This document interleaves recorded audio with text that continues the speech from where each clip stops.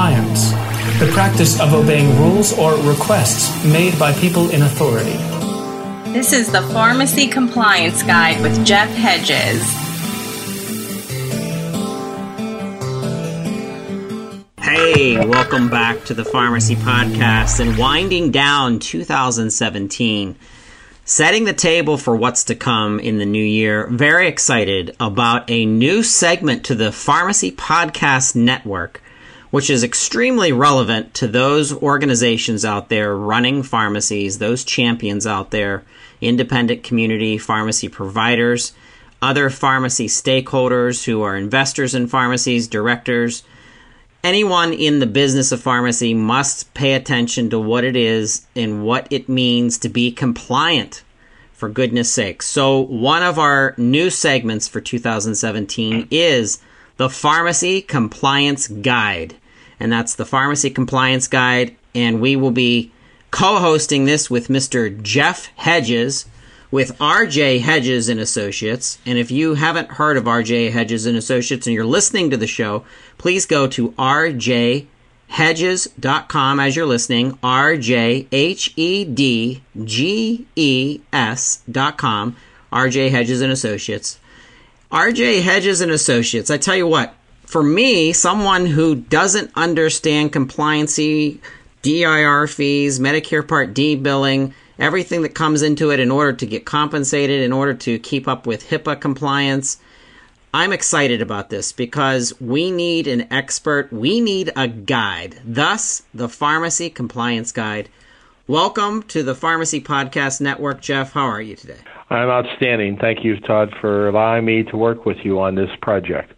You're very welcome. I've known you for quite some time. I met you through the Pennsylvania Pharmacists Association while you were one of the keynote speakers there.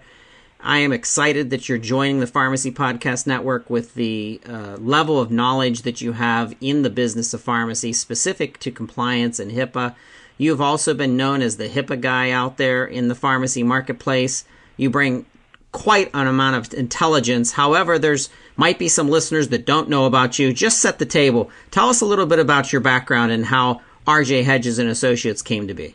Well, thank you. Actually, I retired from the Air Force. While I was in the Air Force for 27 years, one of the things that I've found myself doing was breaking regulations. Regulations that would be written, but in application it wouldn't work. From aircraft loading to handling hazardous materials to computer software generations and writing computer code.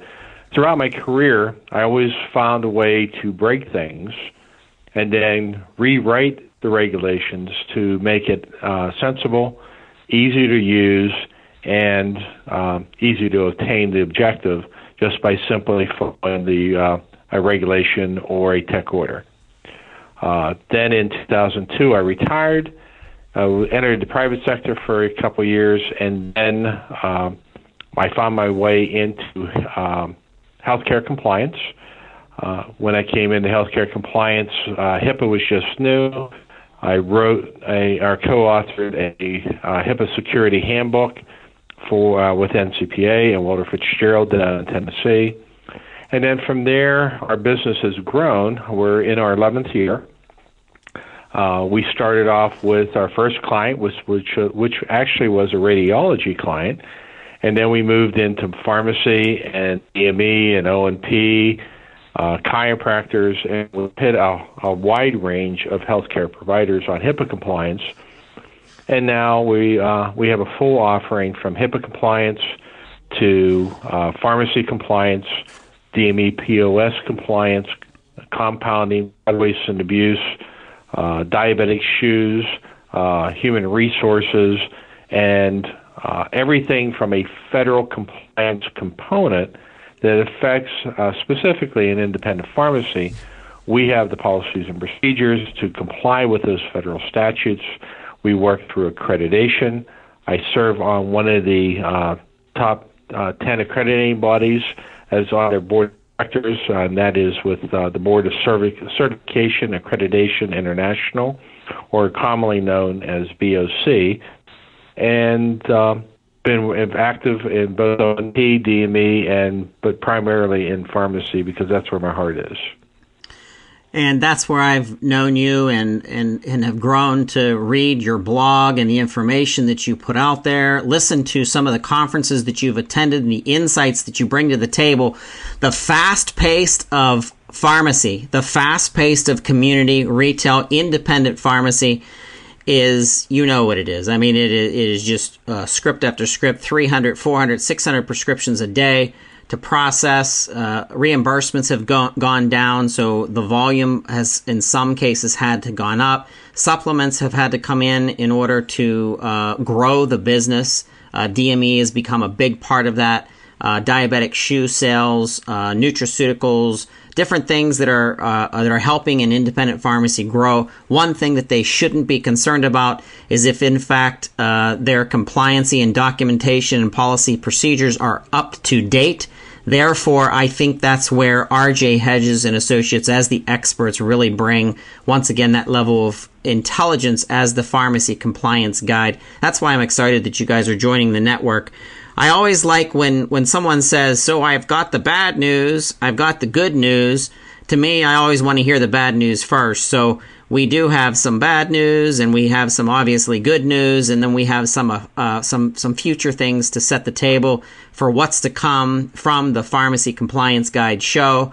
So I'm excited. So let's start off, unfortunately, with the bad news. The big thing right now, every 4 or 5 years, HIPAA compliance has come up, and it's reared its ugly head. And right now, that's where we're at with HIPAA compliance. The key thing that they've been testing over the last couple months is what they call desk audits. Desk audits is where they send a healthcare provider, a covered entity, or a business associate a letter where they're requesting, it's more of a requirement, that you have to submit certain policies and procedures, your risk analysis, risk management plan, disaster recovery plan, and your annual assessments for federal review. On top of that, we have Health and Human Services Office of Civil Rights inspectors who are now coming into covered entities, and they're actually doing on-site inspections. And they've been doing this over the years, but we have seen a marked increase with our clients around the country where a Office of Civil Rights or OCR inspector walks into the facility. When they do this, and this is where your training comes into play, they will walk up to the counter and they will talk to the person at the counter, which is generally your clerk, which is generally your newest and most inexperienced person, and they're going to ask for your notice of privacy practice. Hopefully you've trained your staff, and they will say, of course, and they will pick up the notice of privacy practice and hand it to the inspector. And at that point, they're going to look at it, make sure it's in the right format, make sure that the date is after July 1st, 2013. They may just hand it back to the clerk or walk out and say, thank you very much. If they don't, the next phase is where they show their credentials. And they will ask the clerk, could I please see your risk analysis, your risk management plan, and your disaster recovery or contingency plan? They call them both ways. So this is a critical point. If the person at the counter says, of course, and they are able to hand it to them, to the inspector, these documents, they will look at them and at the counter. They're written in accordance with the National Institutes of Standards and Technology guidelines. They will look at them fairly quickly, hand the binder back or the document to the clerk or the tech, whoever's at the counter, say thank you very much, and walk right out the door. Again, that's an on-site inspection, and everything goes well. And for our clients, that's how we train everybody. They have a compliance, HIPAA compliance binder right at the counter with these key documents that an inspector is that's asking for. So they don't have to remember everything. All they need to do is HIPAA binder, hand to the inspector. If the clerk or the tech gives the inspector a deer in headlights look, or they're not sure what's going on, they need to ask someone, at that moment you have a $1,000 fine for an improper training of your staff. They will also, the inspector will come behind the counter, and he or she will spend the rest of the day with you upsetting your apple cart. No, it's not a fun thing. Thank you. Yeah, even if you have everything, you're still going to have that $1,000 fine from the beginning. But if you don't have everything, and key things that they're looking for are those four main documents. The other thing you're required under the statute, all the way back since 2003 and 5, when the rules came up, to do annual assessments for both privacy and security. They want to see them in both the desk audits as well as the online inspections. They're also going to request policies and procedures, and they're just going to pull random policies out of the statute that you're required to have. For example, do you have a policy and procedure for deed decedents, or law enforcement, or does the patient requesting a restriction of uses and disclosures? All these policies are mandated to be had, and you either have them or you don't. So hopefully you have them, and they need to be updated, and they need to make sure that they're properly prepared. There are lots of multitudes of possibilities of what you have out there. There's multiple compliance companies out there providing software or compliant templates, but you have to train your staff on them, and you should be able to read that policy and procedure and perform the tasks from that. If you do, these desk audits and these online inspections are just another auditor walking into your pharmacy and take care of it. The bad thing is if you don't have them, the fines can go up to $1.5 million real fast. So it's a very important aspect of your pharmacy you need to make sure you have taken care of. So that's the biggest thing with enforcement on HIPAA. There's some things coming down on from DEA and some other organizations that we'll talk on future compliance guide discussions, and we'll keep you in suspense for them. Yes. So we got that out of the way, the possibility of the audits via the FDA, and let's get on with the good news. You know, the subject of DIR fees has always been very confusing to me, and I know based on a couple other podcasts that we had that we really touched on that we found out through Twitter and through LinkedIn and through some of the email feedback that in fact it was a show that was very necessary. So the good news, something regarding DIR fees and some of the changes that are taking place, please bring that good news to us. Okay, so right now we're in transition from the Obama administration as we're getting ready to move into the Trump administration. As we're looking through, one of the key topics that President-elect Trump has stated is that he will repeal and replace the Affordable Care Act. So from what I've been able to read and other topics I've been listening to, Speaker of the House Ryan, as well as the new Secretary of Health and Human Services, Tom Price, who's an orthopedic surgeon out of Georgia, they have been working on a repeal replacement for the Affordable Care Act. Now, that sounds good for a lot of things for folks who can't afford insurance, but as the providers of health care, it's a big change. First thing out of the gate, the DIR fee came directly from the Affordable Care Act. If it's repealed and replaced, then the DIR fee will go away. And think about it. Go back 3 years ago and see what your reimbursements were then and where they're at today. About 3 years ago, we thought things were really bad. Now we look back and we wish we could go back to the good old times of 3 years ago. And that's exactly where we're going to go. There's no reason for the DIR fees to be in. It's an unlawful tax from my point of view. It was designed to be a quality payment, and lobbyists and the attorneys down in Washington changed the definition and took it from a quality payment to a penalty. And that's why I call it as a tax, because it's a penalty that's paid by the pharmacy days after reimbursement, and it goes back not to the government, but back to the insurance carriers. So with that going away, that's great. The other thing is the new secretary has fought for years, absolutely despises the competitive bid process for DME POS products. So many businesses have been driven out of the marketplace because of competitive bidding. If, in fact, this goes away, pharmacies are very well set up because you still have your Medicare numbers. A lot of you have gone through the exemption process. Some of you have still kept your accreditation. But what happens is all this void that's going to be filled is filled by the pharmacies, because for a DME or a straight pharmacy to stand up to get into the field, it's going to take anywhere from 6 to 12 months. You're already there. If you have a P10 number already for pharmaceuticals, literally in 3 months you can have your P10 up to do DME POS products. If you are exempt, there's no reason why that's going to go away.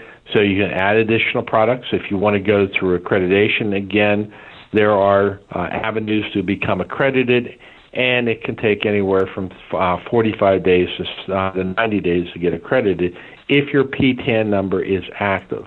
If it's not active, then it's going to take about 6 months. But just think about the time frame that you're going to be able to market this whole group of patients that haven't been able to find products, or they're paying cash for it.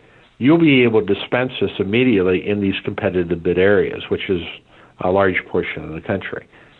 So how this is going to happen, when it's going to happen, it looks like it's going to happen somewhere between March and May, if the new administration gets what they want and what they're asking for.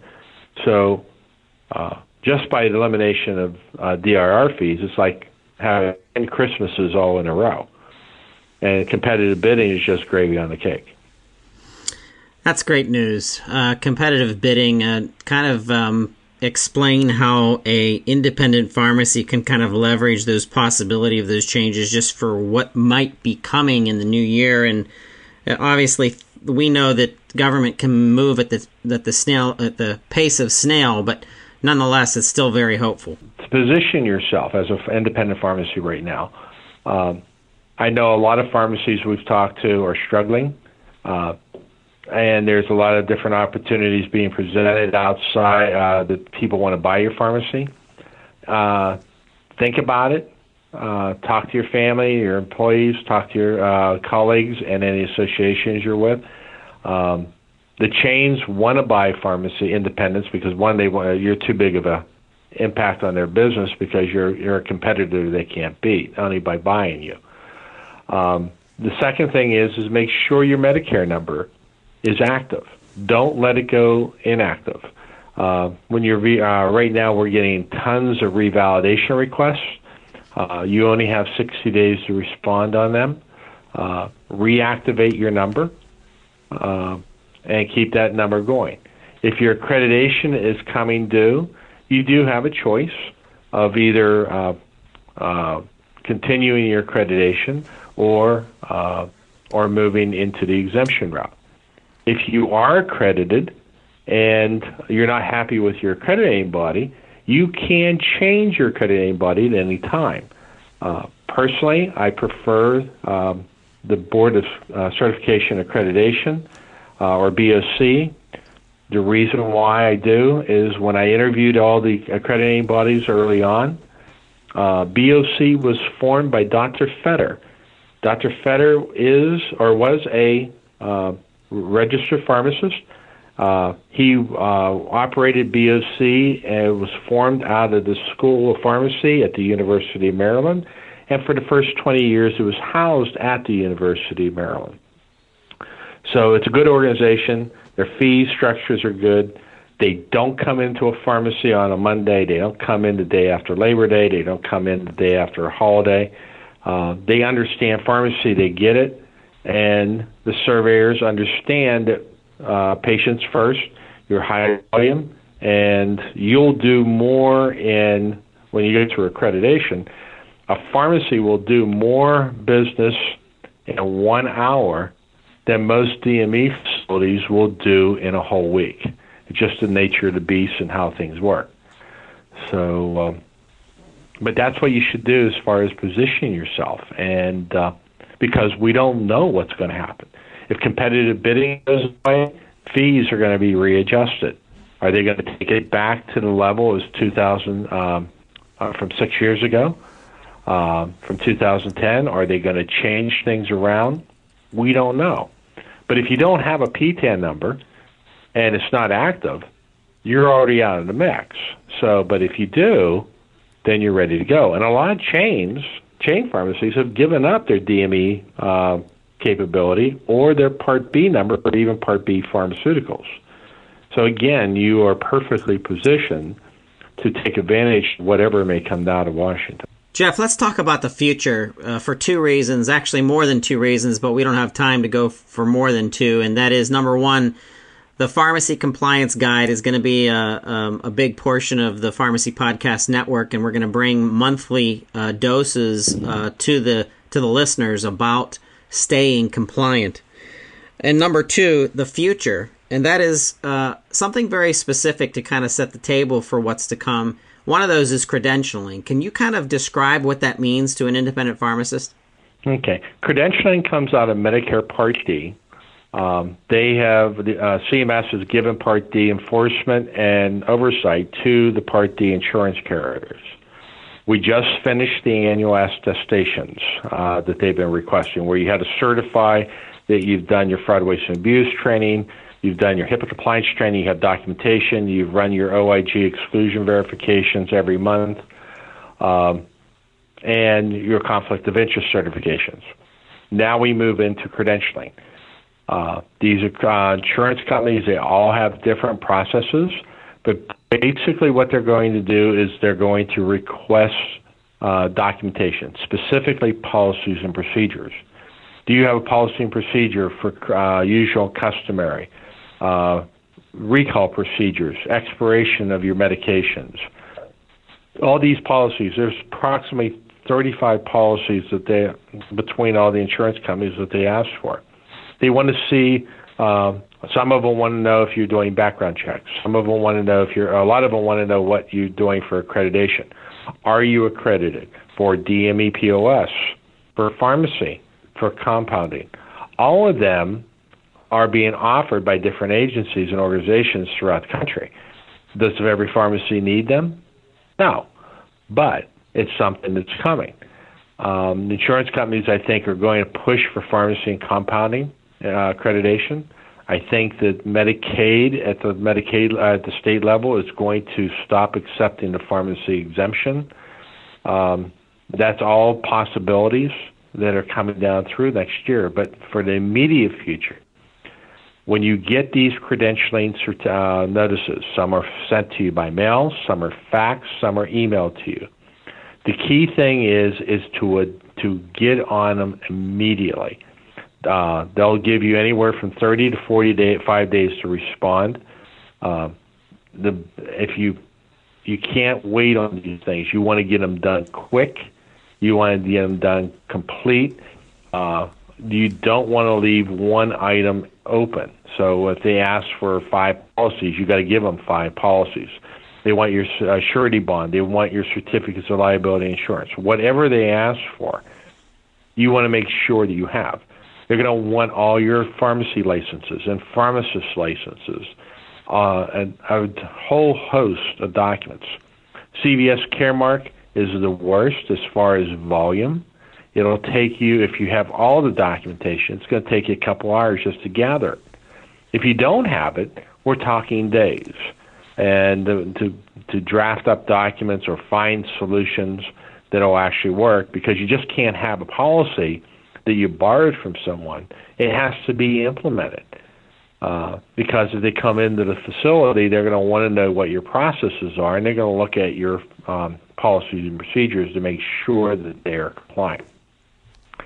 So we're winding down here at the end of 2016. I know on January 1st we're going to have all the patients changing their Part D plans. A lot of people who have insurance are going to be taking the penalty because they simply can't afford it. So we have a lot of people that are going to go from being insured to cash patients. So the first couple months or weeks of January are going to be horrible as normal. But with these credentialings, when they come in, don't put them on the pile to get to later. Get your staff to help you. And when you start making copies of documents and different things, just don't do it for one. Start doing them and save those documents so you have it for the next credentialing requirement. Because you're going to get anywhere from 3 to 10 credentials, depending on how many Part D payers you have. Jeff, I'm so glad that you're joining the Pharmacy Podcast Network as our guide and being the pharmacy compliance guide. If you're listening, you own a pharmacy, you run a pharmacy, you're a director at multiple pharmacies, reach out to this team. They know exactly what's going on. They can keep you ahead of it. And they can definitely help you in keeping you compliant. Issues that involve documentation, policy procedures, HIPAA. This stuff is not to be messed with, and it can slow you down, especially if you come up with a major auditing situation. This is a proactive team, which I'm excited to work with. Jeff, excited to work with your entire team. You guys got a new office. You guys got a new website. Obviously, this new podcast is a small part of it, the Pharmacy Compliance Guide. Jeff, thank you so much for being on the show and being part of the network. Thank you for having me, and I wish everybody a happy Hanukkah, a Merry Christmas, and hopefully a very, very prosperous New Year. That's right. You are listening to the Pharmacy Compliance Guide, part of the Pharmacy Podcast Network. We have exciting things to come in 2017. Happy New Year, and we'll talk to you soon.